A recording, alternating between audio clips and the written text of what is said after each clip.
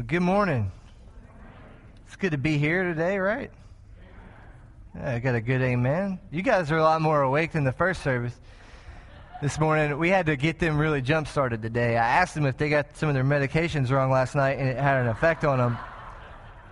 And we were going to have to talk to their doctors to make sure everything was sorted out with them right, because, man, they were just asleep this morning. So we got them finally pumped up, and we ended on a high note. Praise the Lord. So you guys are going to have to just be there, right? Hey, before we get into the message this morning, I want to take a minute. I don't want to take too long, but I do want to take a minute because I think it's important. There's a lot of things that are happening right now in our country that you've all seen the news, right? There's no one that's been hiding under the rock. We've seen what's been transpiring over the last couple of weeks in our nation. We saw what happened in Dallas. And even last night, there was some reports of some issues in various cities around the country, and I think Minneapolis maybe saw the brunt of some of the things that were going on last night, of more clashes between the police and some citizens and things of that nature. And, you know, the Bible talks about unity more than it talks about anything else. And it is so vastly important to God that we are unified. Whether it's culture, whether it's community, whether it's church, it doesn't matter what the context of life is that we're talking about. God wants unity from his people. That's what he calls us to. And the enemy, we know that he comes to kill, to steal, and destroy, the Bible says. But the way that he does that so often is by putting wedges in us, dividing us, and making us fight against ourselves, whether that's spiritually, physically, emotionally. Again, no matter what we're talking about in life, this is the attack that the enemy so often uses, and he does it so well, and we fall for it every time. And I don't want to get overtly political this morning and turn this into an RNC meeting or something like that, okay? That's not what we're here to do. But what I do believe, that we have a responsibility as a church, is that we have a responsibility to pray, and to pray for our leadership, that there's wisdom, that there's guidance, and that we have a responsibility to pray for unity in our country. Because I saw a headline in CNN this morning as I was getting ready for church, and this is what it said. It said, "Who can heal America?" And I was like, man, we got the answer right here. Okay? We can heal it. But the problem is that many of us that sit in church on a Sunday morning would rather click share on Facebook of some maybe half-true news story, or give our political opinion about what did or transpire, or become judge and jury of all kinds of stuff, when in fact what we should do is put the phone down and get on our knees and pray that God would give us direction, that God would give us wisdom, and that God would give us unity. Because I promise you this, Facebook ain't going to solve anything.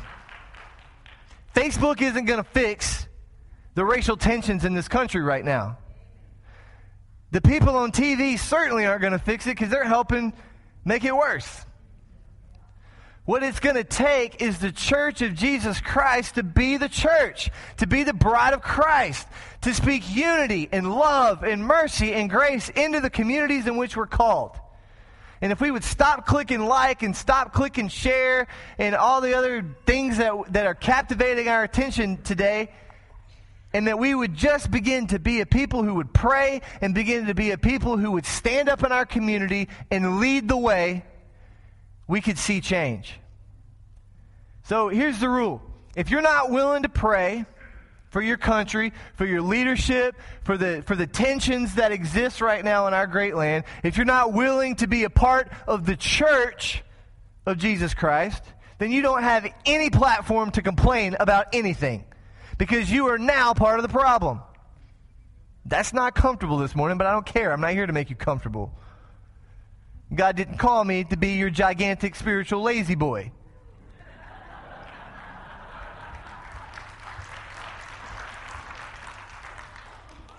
Until the first service, I wear size 14 shoes, and God gave me those for a reason. So we're going to put those in action this morning a little bit. I'm sorry about it in advance. But here's the thing. We've got to be a people who are willing to pray, who are willing to stand up, and who are willing to be counted for. So what we're going to do this morning, before we get into anything else, and before we do anything else this morning, we're going to pray for unity. We're going to pray for peace. We're going to pray for the families, all of the families that have lost someone. Because that's tragic. So if you would, let's pray this morning. Father God, we thank you so much, Lord, that we have the ability to gather in this place. God, that we have the ability to come here together to worship you, to declare your name, and to make you known. And God, right now, our country is at a crossroads. There are tensions around every corner. There are new tensions that are being resurrected, Lord, from the past. And God, we just cannot seem to find our way. And even the media is asking, Lord, who can fix this mess that we've created? And God, we know the answer. We know that it's only through the love and the mercy and the grace of Jesus Christ, through his shed blood, that can change hearts and that can change lives. And God, this morning we ask, Lord, that there would be churches and that there would be pastors that would follow our lead this morning, God, as we declare to reclaim this community for you. God, that we're going to see relationships restored. God, that we're going to see families put back together. Lord, that we're going to see lives resurrected, God, and set on the path for the purpose that you have for them. God, we pray, Lord, that other churches would follow that lead. And that, God, that we would begin to lead our country again into the ways of your righteousness, into the ways of your grace, and, Lord, into the ways of your mercy. Father God, for the families of those police officers in Dallas, Texas, Lord, and around the country over the last few days that have been affected by the violence that has happened. God, we speak the peace that passes all understanding into their family. God, we ask that your love and that your mercy, God, in those communities would surround those people. God, and that they would, Lord, that they would feel the love, Lord, that they would feel, God, that they are appreciated, God. And Lord, we just ask, Lord, that as they grieve, Lord, that you would send people there to comfort them, and that, God, that your presence would be around them, Lord. And God, for those others, Lord, that people around the nation, Lord, that have lost a loved one, Lord, and that their lives were taken short at difficult times. God, we're not judge and jury, and God, we don't know that situation, Lord, but you do know that situation, and you know that person because you created them. And God, we ask, Lord, that you would speak peace, Lord, and we would ask, Lord, that you would let their families raise up, God, and lead us. Lord, that churches around this country, Lord, would begin to stand up and would begin to lead us to the way to bring us back to a place of unity and to a peace again. God, we need you more than ever. And God, we ask that you would do what only you can do. In the mighty name of Jesus, we pray. Amen. You know, and just touching on this, most of you know that we just came here from Texas. And we like country music, and that might be a shock to you. Yes, the preacher likes country music. I just told you I'm from Texas. Those two things go hand in hand. And my dog's name is Waylon, so if you didn't put two and two together, I can't really help you out a whole lot. So there's this country singer that my kids and I like to listen to that's on the Texas scene. It's not a radio kind of guy, and all the years we lived in Texas, I kept wanting to go and to hear him perform live, and it just never worked out, you know? Sad. But lo and behold, he played in Springfield last night, and I was there. And it was awesome. My kids had a ball, and so at the end of the show, we got to go, and my kids got to meet him, and they think he's like the greatest thing ever, you know. And so he signs ball caps and all that fun stuff, and And there were these ladies and these guys, and they were dressed up. They all had on ties and dresses. And we were like, man, what are these? What's going on with these people? And they were all around him. And come to find out, they were all police officers and their families from St. Louis, Chicago, Springfield, Lincoln, all over. And he had invited them all to come to the show. And so our family saw this amazing divine opportunity. And we gathered all those families together, those police officers. And me and my wife and my 2 boys, we prayed. And we asked them, could we pray for them? And of course, they all said yes. See, people will tell you today that, oh, that's not politically correct. You can't do that. People don't like that. Yes, they do. Stop listening to what people tell you on TV. They're dumb.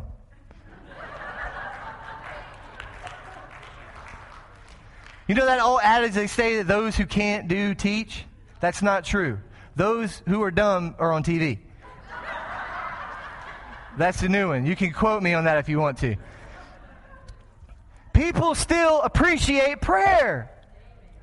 So we gathered these families together and we prayed for them and we prayed for protection over them and we prayed for them and we thanked them for what they did. And every single one of them had tears in their eyes. And come to find out, one of the officers that we prayed for, it was a St. Louis police officer, and he was shot 3 times a couple of years ago after all the Ferguson stuff that happened. And his wife, just the tears rolling down her face, said, you have no idea how much this means to me. And I don't tell you that this morning to brag. I was talking about the country show and how much fun that was. That's why I went there. I didn't go there to do anything like that. But the thing is, and this kind of amazingly fits into what the message was about this morning, about submission, how we have to serve where God places us. Now, I thought I was going to have a good time last night, and I did have a good time last night. But here's the thing. There's a lot of people that would tell you, I can't believe a preacher went to a country and western show. I can't believe that you have a problem that the preacher went to the country and western show. I like music too. People think we sit at home all day and pull out the hymn book. And kids, what hymn shall we sing today? We listen to the radio too sometimes. And people tell you, well, God's not within 100 miles of that place. I tell you, you're wrong. You know how I know? Because my family ministered to about 25 police officers last night in their time of need. And here's the thing. I wanted to see that guy 100 times in Texas, and God never let it work out. Nobody would ever watch my Rugrats. But guess what? God moved me up here to Illinois, where it's going to be cold in a few months. And you know what happened? He gave me and my family a divine opportunity to minister and speak into the life of somebody else in a place that a lot of people go, I don't think you ought to be there. Well, I think I was right where God wanted me to be, and if you got a problem with it, we'll read the Bible together later, okay?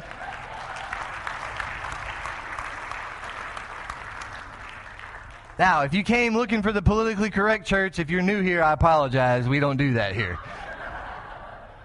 We're just going to tell you like it is, and we hope that you can appreciate truth, because that's what we're here to do, is proclaim truth. So if you have your Bibles this morning, we're going to be in the book of 1 Samuel. I'm not going to rant. We're not going to turn this into anything else political, I promise. We'll try. We just started a new series about David, and David's one of my favorite Bible characters. I love David's life and studying David's life. He has such a passion for God, but he's also like ridiculously human. And if you haven't really read a lot about David's life, you may go, what do you mean he was ridiculously human? He was like you and I. He had really great moments and he had really terrible moments. As a father, he did some really great things. As a father, he did some really bad things. As a husband, he did some great things. As a husband, he did some really terrible things. Just like you and I. You know, but the Bible still refers to him as a man after God's own heart. And I think the catalyst really for what that is about, one of the things that David's life speaks volumes to you and I that we have got to get a hold of in our own lives, is the principle of submission. It's an awful word, I know. It just took the breath out of the room as soon as I said the word submission. You were all happy. You've been laughing about my country story, and everything was great. And you're like, oh, this is fun. And then I said the word submission, and everybody went, I don't know where this is going, but it's not going to be fun. We don't like to submit. As humans, we have this intrinsic desire to be in charge, right? Some of you more than others. Don't show your hands. We already know who you are. Be careful, you might be sitting next to one of them. See? But we have this desire to want to be in control, to rule things, to take charge and to be in charge. And so when we start talking about submitting, we're like, no, I can't do that. No, not there. Not with that. There's certain things that we'll gladly submit to you. But most things we don't want to do it. Why? Because we want to be in control. So let's set up this story. We're in 1 Samuel chapter number 24. And what's basically happening in this story is Saul has kind of been, if we're playing Survivor, he's been voted off the island. God said, you're going to be king no more.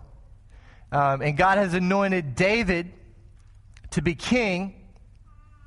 And David is kind of in waiting, but while he's waiting, Saul wants to kill him. Well, of course Saul wants to kill him. He's going to be the next king, and Saul kind of wants to be king, right? And so David is hiding, and Saul is trying to find him. Now, David has an army as well, okay, of people that are following him. And Saul is after him and trying to kill him. It sounds like something you would see on daytime TV more than a Bible story, but I promise you it's a Bible story. And so what happens is the Philistines have attacked again, and Saul is busy in battle with the Philistines, and so there's a break. There's a lull in the action between him trying to kill David. And that's where we find this story. David and his men are hiding in a cave, and opportunity strikes. So let's read together 1 Samuel chapter number 24. We're going to begin in verse 3. It says, "And he, Saul, came to the sheepfolds by the way where there was a cave. And Saul went in to relieve himself." And yes, that's exactly what that means. "Now David and his men were sitting in the innermost parts of the cave. And the men of David said to him, 'Here is the day which the Lord has said to you, Behold, I will give your enemy into your hands, and you shall do to him as it shall seem good to you.' Then David arose and stealthily cut off a corner of Saul's robe. And afterwards David's heart struck him because he had cut off a corner of Saul's robe. And he said to his men, 'Lord forbid that I should do this thing to my Lord, the Lord's anointed, to put out my hand against him, seeing that he is the Lord's anointed.'" Submission is defined as yielding or giving up one's desires for the desires of another. And that's why it's something that is very hard for us as humans to swallow, this idea of submitting. Because it means that we have to give up something that we want to do. And we don't like to do that very often. But there's a few things that we can learn here today from the life of David that are going to help us on our spiritual journey and on our journey just in life. So David finds Saul in this cave. Or in reality, Saul finds David accidentally. And God has told David that he's going to give him his enemies, and he's going to deliver them into his hands. And David's men know this. And so here comes Saul. There's no guards. There's no army. He goes into this cave to use the restroom, and David's like right there. I mean, you could not have a better chance to take this guy out, right? I did tell you, right, that he was trying to kill David. So typically, if someone's trying to kill you and they come into a place that you could take them out before they take you out, most of us would probably jump on that opportunity, right? I know I'm not alone. It's okay. Absolutely. But David doesn't do this. There's something within him that clicks, and he goes, I'm not going to do this. He's the Lord's anointed. But wait, didn't God already anoint David king? And didn't God say that he would deliver his enemy into his hands? Wouldn't you consider someone trying to kill you your enemy? If you consider them friends, I would not want to know what your enemies look like. So here's this golden opportunity, and even the guys that follow him are like, man, the prophecy is coming true. God spoke this, and here it is. David should take opportunity, right? No, David doesn't. He cuts off a corner of his robe. Now, the reason that that's significant is because kings, during this time, every time they would conquer someone, they would cut off the back of their robe, and they would sew it onto theirs. And so they would create, like if you were really, awesome, they would create these super duper long trains on their robe. And they would just, walk through, and if you saw this, like, it keeps coming and it keeps coming, and you're like, oh, I don't really want to mess with that guy. He's done a lot of damage. And in the Bible, you know that scripture where it says the train of his robe entered the temple? This is sort of a play on words back to that ideology that people were very aware of, that you could tell how great a king was and how much he had conquered by how long the train of his robe was. And so that's why this is significant, because David cutting this, he's cutting off a piece of Saul's authority. He's cutting off a piece of Saul's majesty, so to speak, as a king. He's kind of, it's a good little I gotcha.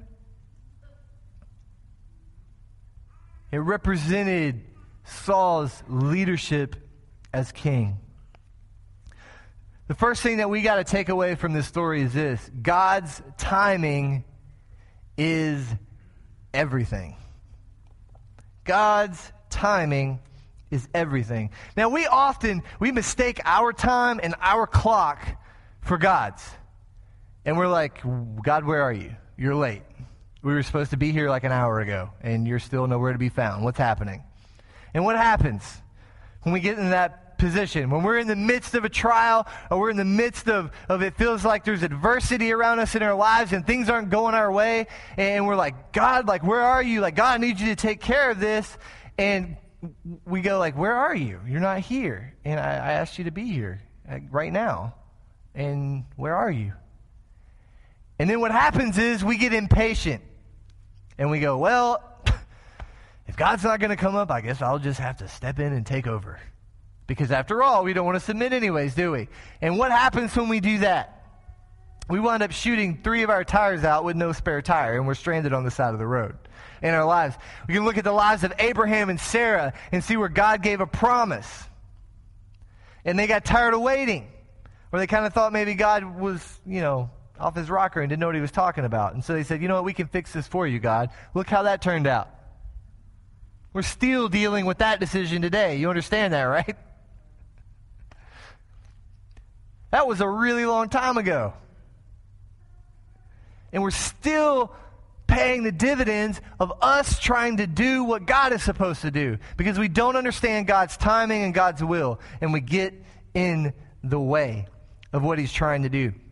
And you see, Saul's leadership was marked by this, and this is why he ultimately lost his kingship. Just before this has happened, Saul is getting ready to go into battle. And God had declared that Samuel, the prophet, would come in before the children of Israel would go into battle, and he would offer up a sacrifice, and then God would be with them as they went into battle. So Saul's ready to go to battle, and Samuel is on vacation. He took the day off. And Saul's going crazy. He's getting impatient. He's like, we got to do this now. We got to do this now. I can't wait. Where's Samuel? And finally he goes, you know what? I'll do it. And so Saul offers up the sacrifice, and God says, nope, that's not how it works. And they were absolutely destroyed in battle. And because of that disobedience, and because Saul constantly said, I don't know if all of you will get this. Some of you will. You're a little bit of a younger crowd. But Saul said, I'm doing it my way. That Frank Sinatra song was written after Saul's life. I did it my way. The first service acted like they didn't know that song either, and I knew that to be untrue. They were like, it's a Sunday preacher. We don't sing that stuff on Sundays. And I said, I know every one of you know this song. Stop lying in church. That's worse than singing that song in church.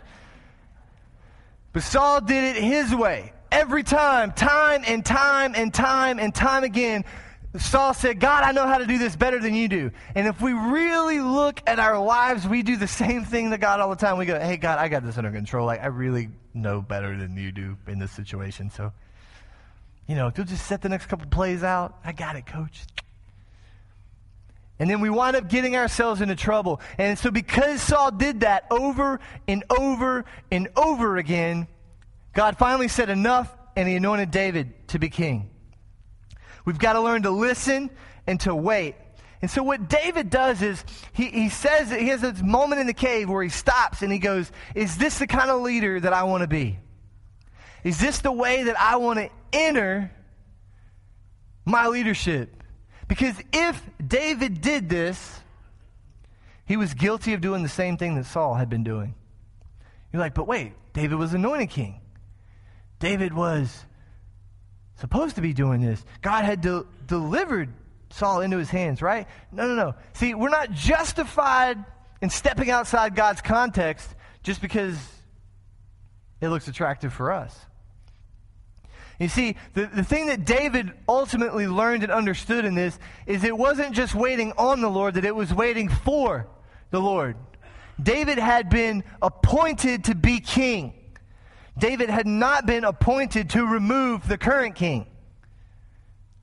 There's a big difference. You understand that, right? It's like when you're in grade school. You remember you got to be the line leader of the day? That was a big deal. It was a really big deal. My kids come home now, they're like, I was the line leader today? And suddenly, like, everyone is supposed to serve them. Like, they were appointed sultan of, a very rich oil nation in the Middle East or something. And, they want gold-plated cars because they were line leader. I can always tell when my kid's day is line leader because he comes home and he's just like, his chest is out and he walks, with a little bit of the swagger and he's looking around like, I'm in charge. This way, everybody.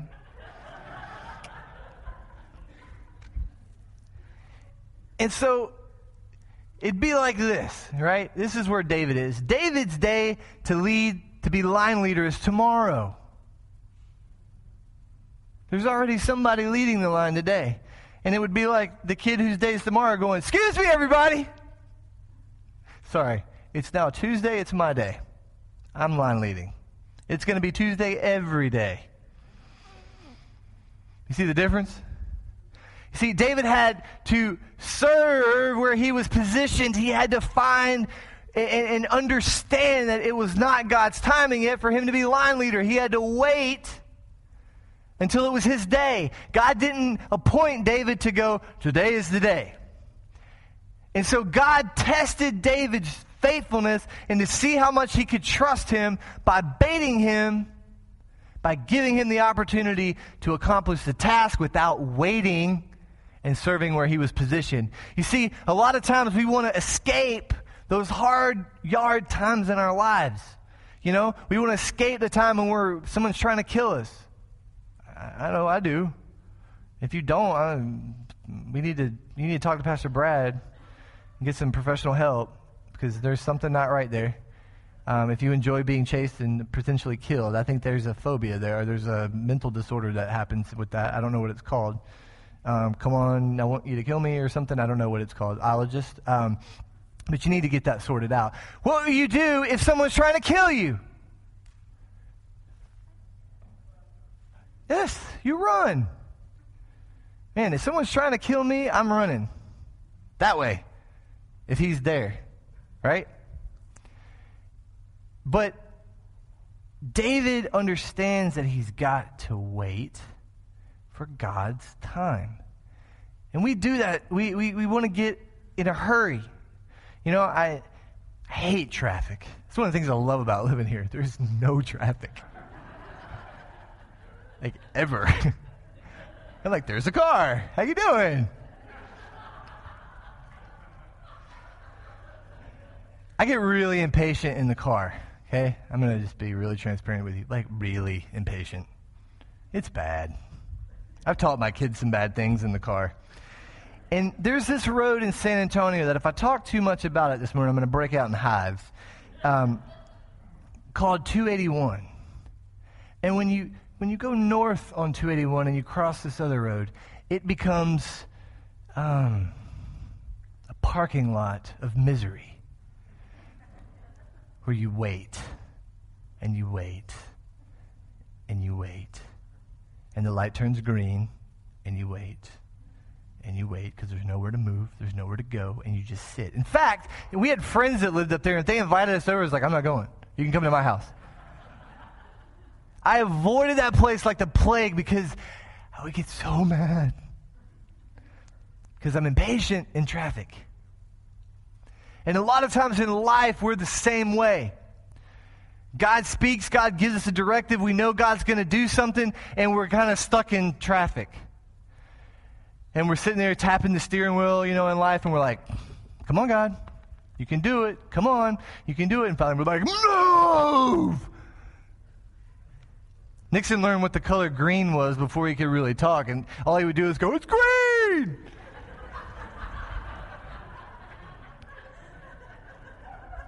It's a true story. And that's us to God. We're beating our head on the steering wheel in traffic going, it's green! Why aren't you here? And we've got to learn to wait on God's timing.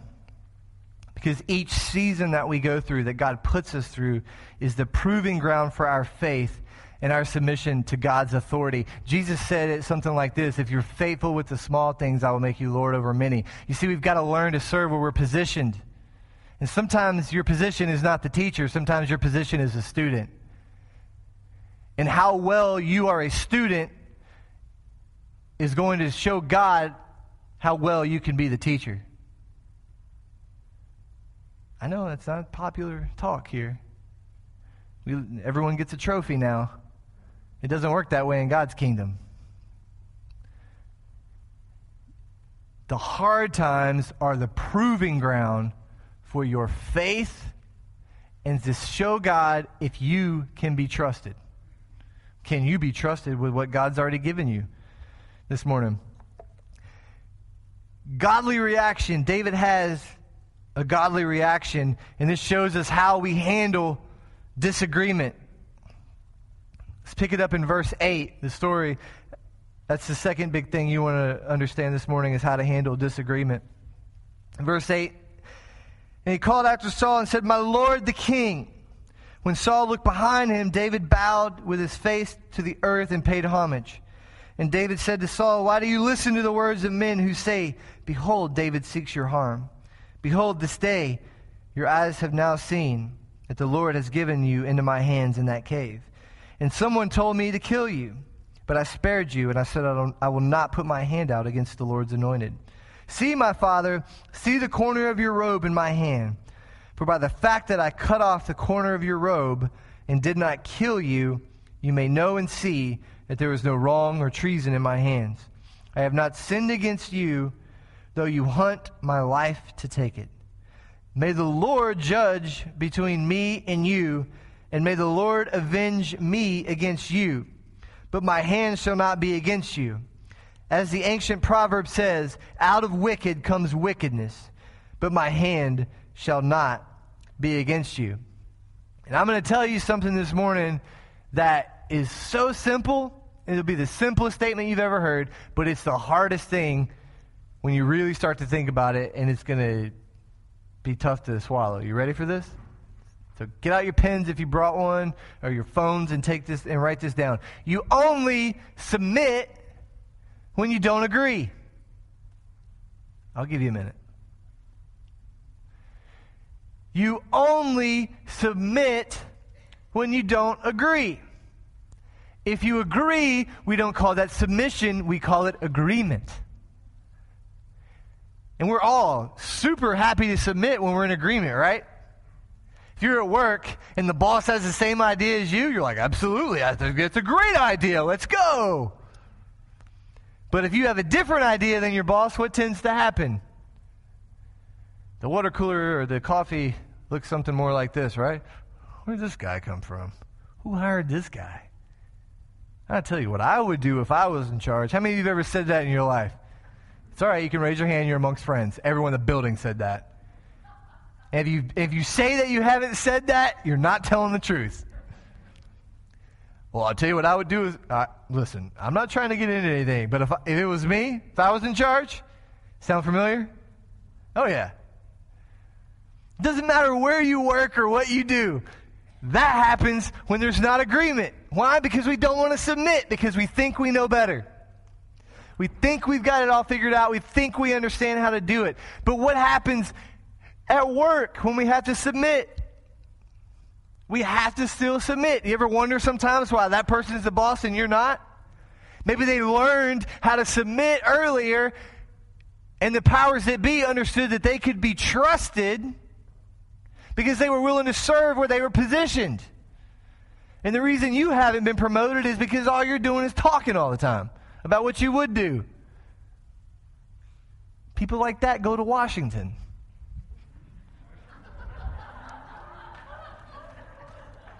That's my last political joke of the day, I promise.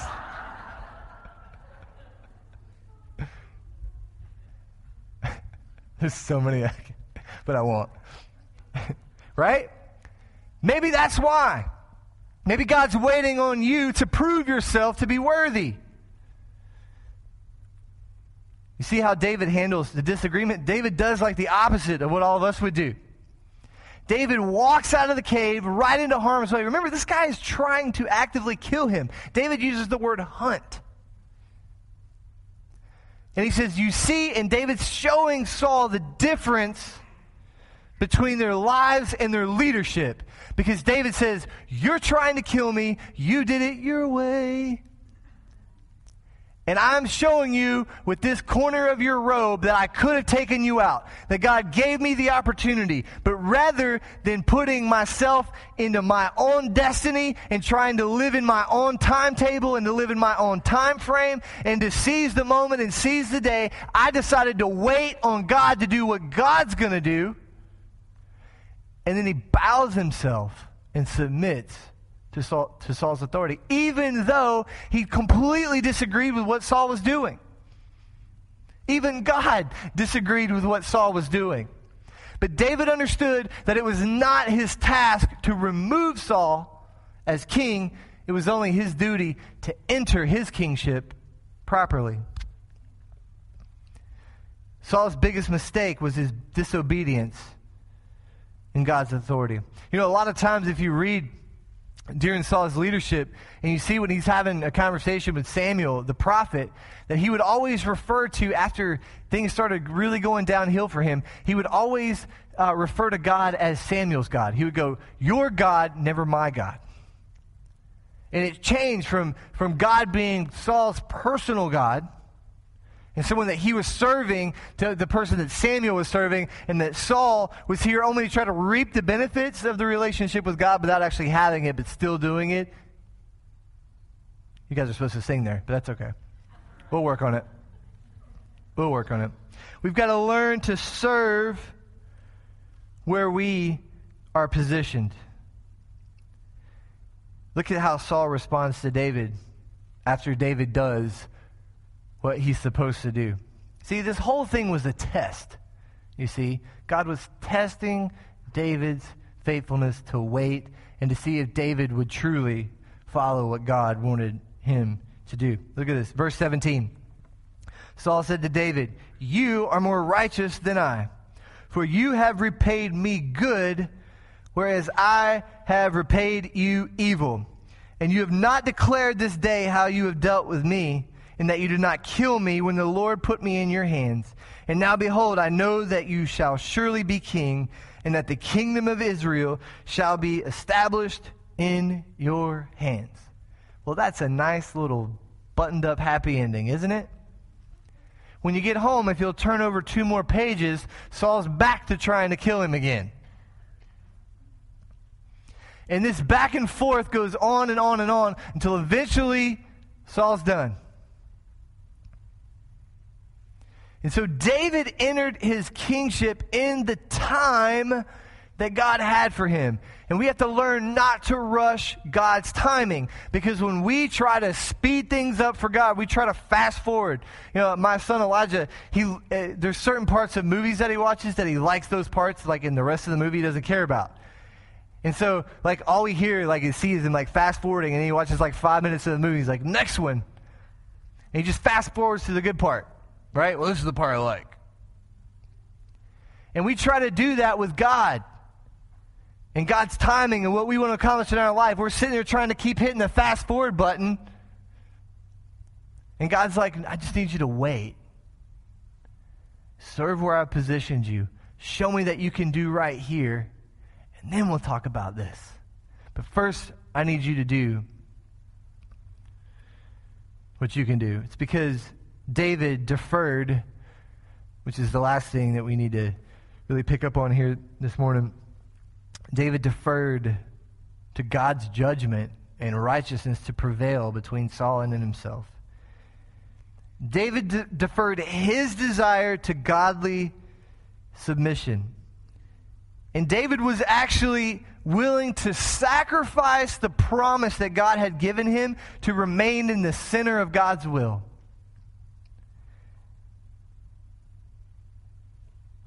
And that's what we've got to do. Well, how does this all fit into each and every one of our lives? Monday, and we go to work, and Tuesday at work, and at soccer practice and baseball practice, and man, we know how some of those parents can be at the baseball field. There's a movie, it came out, I don't know, a few years ago, called Bruce Almighty.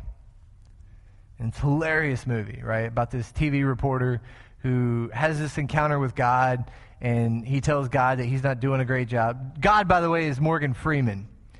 So if you watch this movie, and after you probably watch this clip, from then on out, anytime you read the Bible and God talks, you're going to hear Morgan Freeman say those words. You're going to be like, hear Morgan Freeman say, "Let there be light." And it's kind of cool, because Morgan Freeman has a great voice. So I like that narrative in my head. I don't know. We'll see how it works out for you. But Morgan Freeman is God. And so God tells Bruce, you know what? You be God. I'm just going to let you do it. And he's like, this is awesome.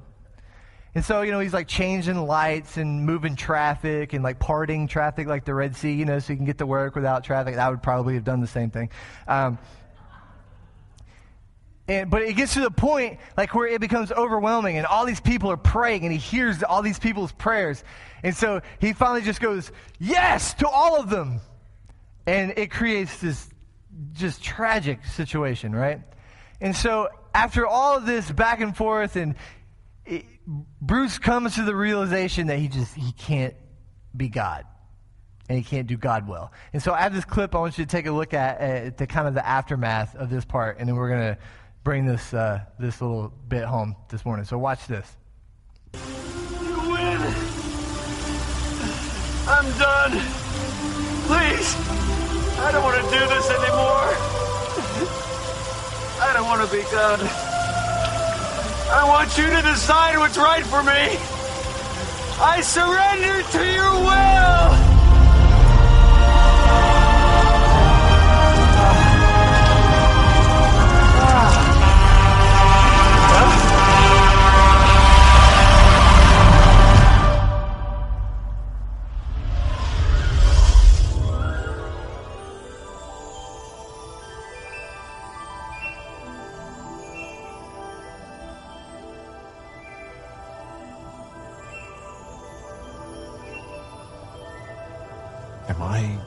You can't kneel down in the middle of a highway and live to talk about it, son. But why? Why now? Bruce, you have the divine spark. You have the gift for bringing joy and laughter to the world. I know. I created you. Quit bragging. See, that's what I'm talking about. That's the spark.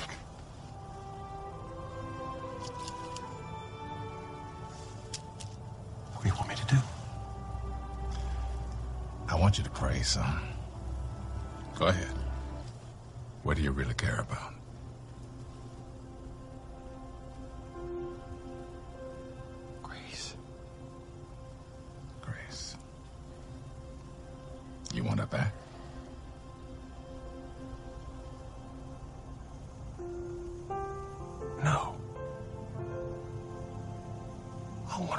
happy.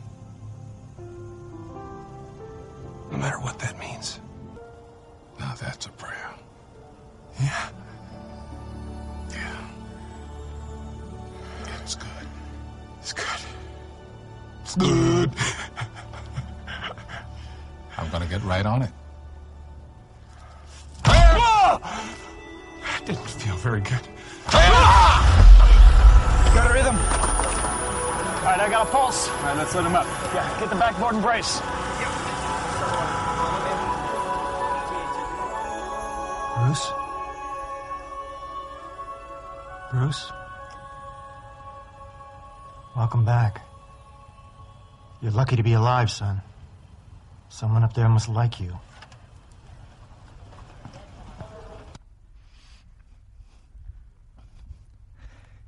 See, so Bruce learned to surrender his will.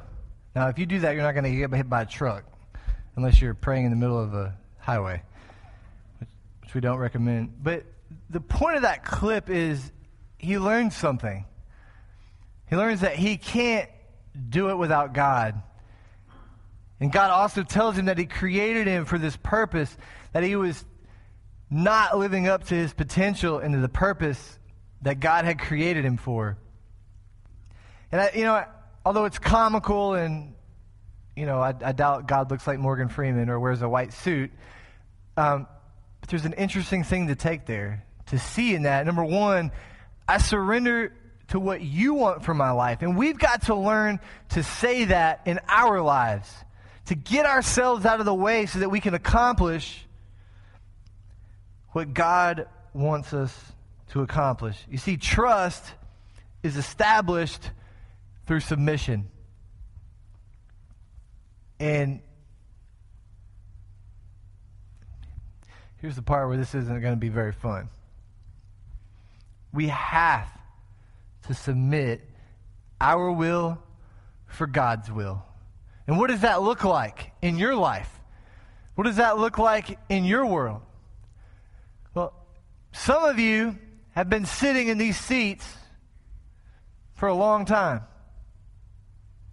In fact, some of you have been in the same seat for so long that you kind of have bed sores going on.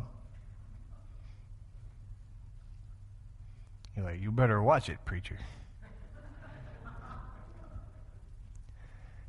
And they're spiritual bed sores. Because here's the thing. God has not called you to come in here and sit and just listen to me. If that's what it's about, then we just need to pack them and go home.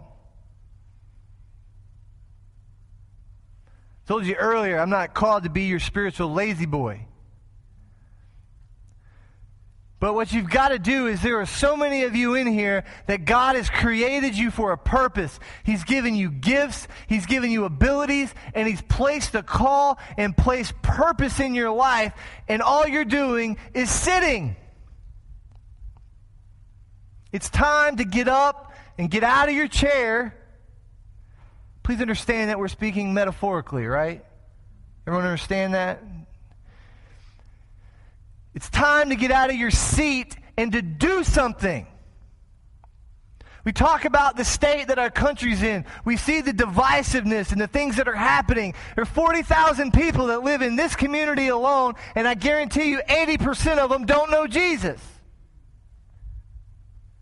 And so the point is, what are you doing about it? Apparently we're not doing anything about it. You know why? Because there's still 80% that don't know Jesus. So what do you got to do? Submit. Submit your life to Christ. That's not just saying a little prayer and going, I'll be at church and I'm going to try to do the best I can. That's not what being a Christian is about.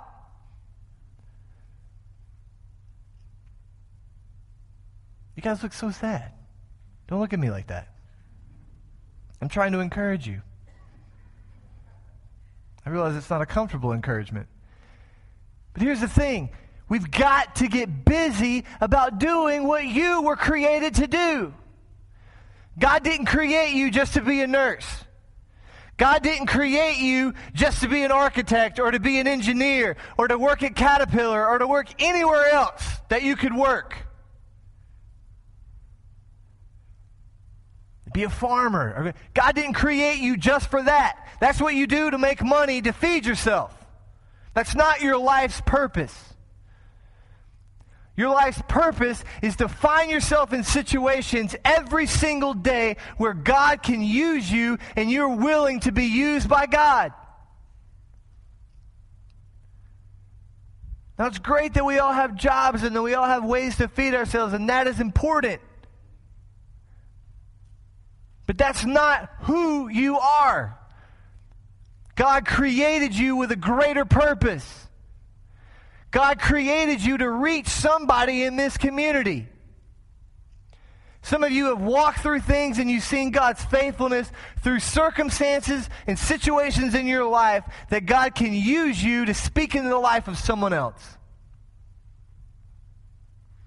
But most of us are too busy going to work, coming home, clicking like on Facebook, watching the dumb people on TV tell us how bad everything is.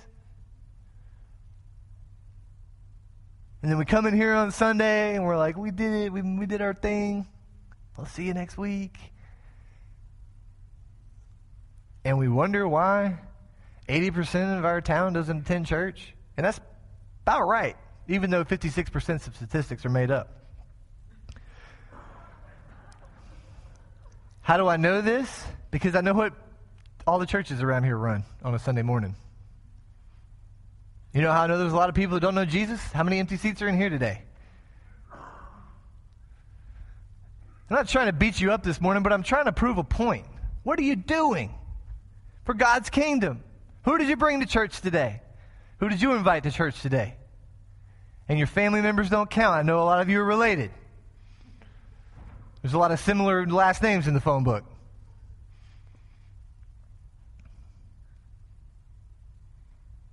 Are you willing to submit your life for the cause of Christ?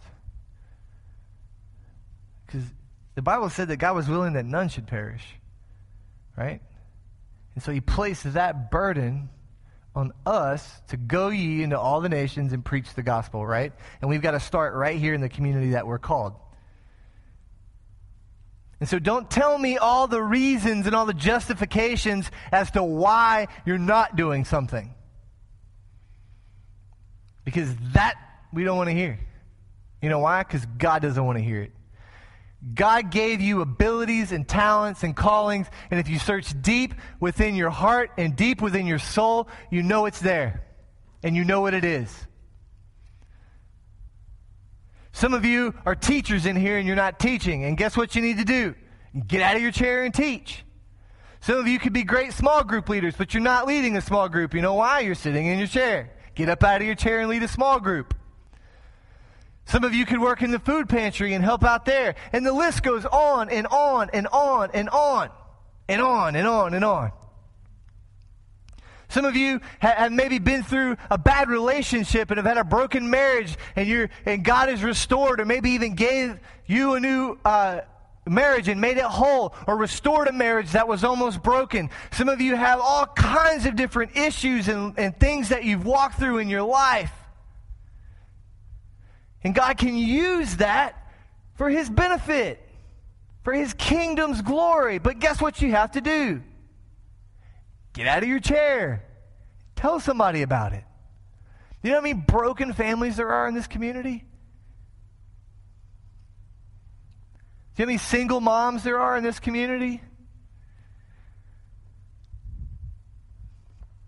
Do you know how many people within a stone's throw of this building need Jesus? So what we got to do? We got to be about the Father's business. But guess what that's about? It's not me. It's you. My job is just to kick you in the pants. That's it. But you got to get out of your chair to do something. And a lot of you sitting there, you're like, oh, it's great. That's a good word. It hurts. It's a good one. You preach it, amen. Bring God back in America again. And guess what you're going to do? Keep sitting there. But if we're going to see change, if we're going to do something in our community, then guess what we have to do? We have to stand up and be counted for. We have to reach out to the hurting. We have to reach out to the lost. And guess what? If you're a single mom, that's okay. God loves you. God wants to do something in your life. And as God continues to do something in your life, guess what you can do? Speak in the life of someone else in a similar situation.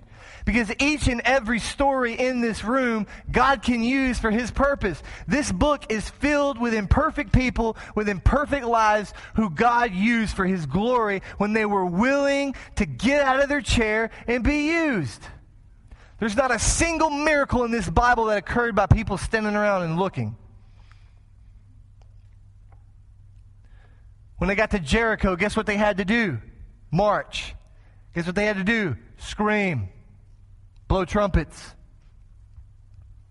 With Gideon's army, what did they have to do? The list goes on and on. When David killed Goliath, what did he have to do? What no one else in all of Israel would do. Step out and face the giant. We've got to get out of your chair, and you got to do something for God. Make your life count for something. He's given you purpose. Use your story for His glory. Don't you want to see your community changed? I know I do. That's why I'm here. God didn't call me here just to make me experience snow.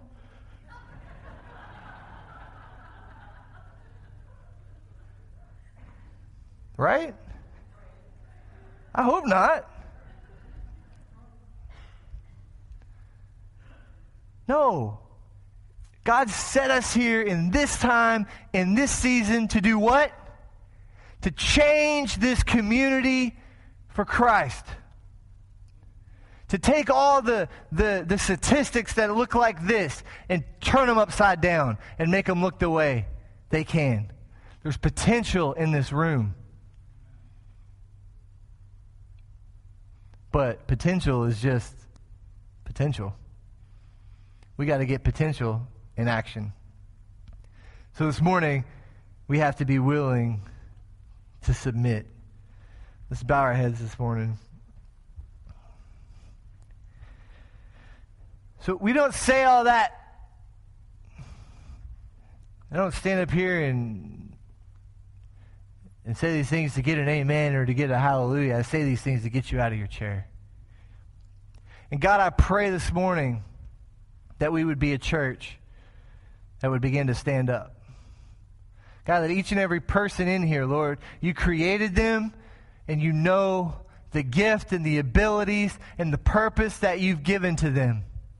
And God, I pray that all that potential that's combined, that's in here this morning, God, that it could quit just being potential, God, and that it would become action and that it would become results in your kingdom for your glory, because that's what you've called us to.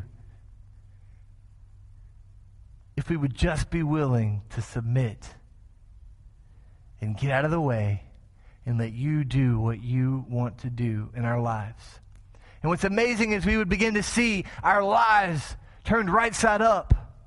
And we begin to see our neighbors' lives turned. We begin to see our church change. We begin to see our community change. And eventually our community can affect the next community, and then the next community, and then the next community. And we call that revival. And that's when we begin to retake and we begin to rekindle what's been lost in our great land. But the only way that we can do that is if we get out of our chair. There's so much potential that God's given in this room this morning. And so we ask this morning, how many of you are willing to get out of your chair and to be counted to do something for the purpose that God created you for His kingdom? If that's you this morning, it's not for me. We're not taking notes. It's between you and God, because He's going to judge what you do, not I. If you're willing to stand up and you're willing to be counted for and you're willing to submit and say, God, I will do what you've created me to do. Show me the way. Teach me. Give me the opportunity. God, I'll teach that class. I'll do that small group. I'll work with the kids. I'll do whatever you want me to do, Lord. I'll hand out bread. It doesn't matter, God. I'll water the flowers at the church. I'll go hand out coffee and donuts downtown to people working. God, whatever it is, I will do it. Just show me what you want me to do. If that's you, I want you to raise your hand this morning as a sign to God that you are willing to do what He's created and called you to do this morning.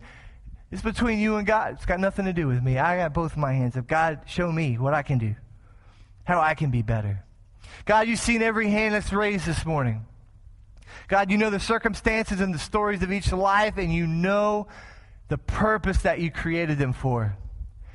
And God, we know that you can do exceedingly abundantly above all that we can ask or think if we let you do what only you can do. And God, we thank you this morning. And God, we stand in agreement with these that have raised their hand. And God, it is our goal and it is our mission, Lord, to reach this city and to change it in your name for your glory. Not so First Baptist can be anything, God, but so that we can do what you've called us to do. And you've called us to reach the lost, to reach the hurting, to reach the dying, to reach the poor, to reach the destitute, to reach every single person that we come in contact with. And God, we thank you and we give you praise, Lord, for what you are doing in this place. In the mighty name of Jesus we pray. Amen.